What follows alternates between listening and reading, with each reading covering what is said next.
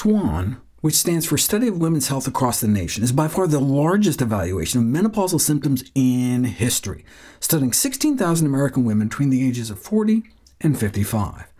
They found that women over a body mass index of 27 or higher were significantly more likely to suffer from hot flashes or night sweats, stiffness or soreness, and urinary leakage.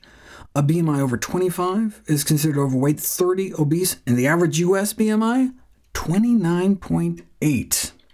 Since fatty tissue is a source for estrogen, one might expect the reverse, but the link between excess body fat and worse menopausal symptoms indeed seems causal, since women randomized to a weight loss intervention experience significant improvement in hot flashes, an effect that may extend to bariatric surgery. In the SWAN study, smoking and inactivity were also associated with more frequent symptoms. It's always a good idea to quit smoking and exercise, but there are no interventional trials on smoking cessation and menopausal symptoms to prove cause and effect, and randomized controlled trials of exercise failed to show any symptom relief. Of course, you could just take hormone therapy, but at the cost of significantly higher risk of suffering a heart attack, stroke, blood clot, breast cancer, or gallbladder disease. What can we do naturally to avoid the extra clots and cancer? Hot flashes, also referred to as hot flushes, are the most common menopausal symptom for which women seek treatment. They afflict up to 80 to 85% of European and American women, lasting, along with night sweats, for an average of more than 7 years. But these symptoms are not universal. Though in North America they may be considered inevitable, if you noticed, in Japan, for example, only 15% may be affected.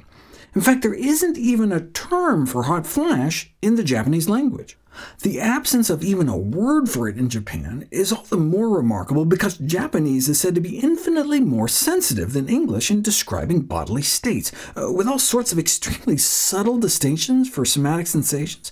For example, there's all sorts of specific terms describing different sensations. Like in Japanese, there are 20 or more words just to describe the state of one's stomach and intestines alone. But hot flashes appear to be so unusual there, researchers had to come up with ways to describe it in Japanese surveys.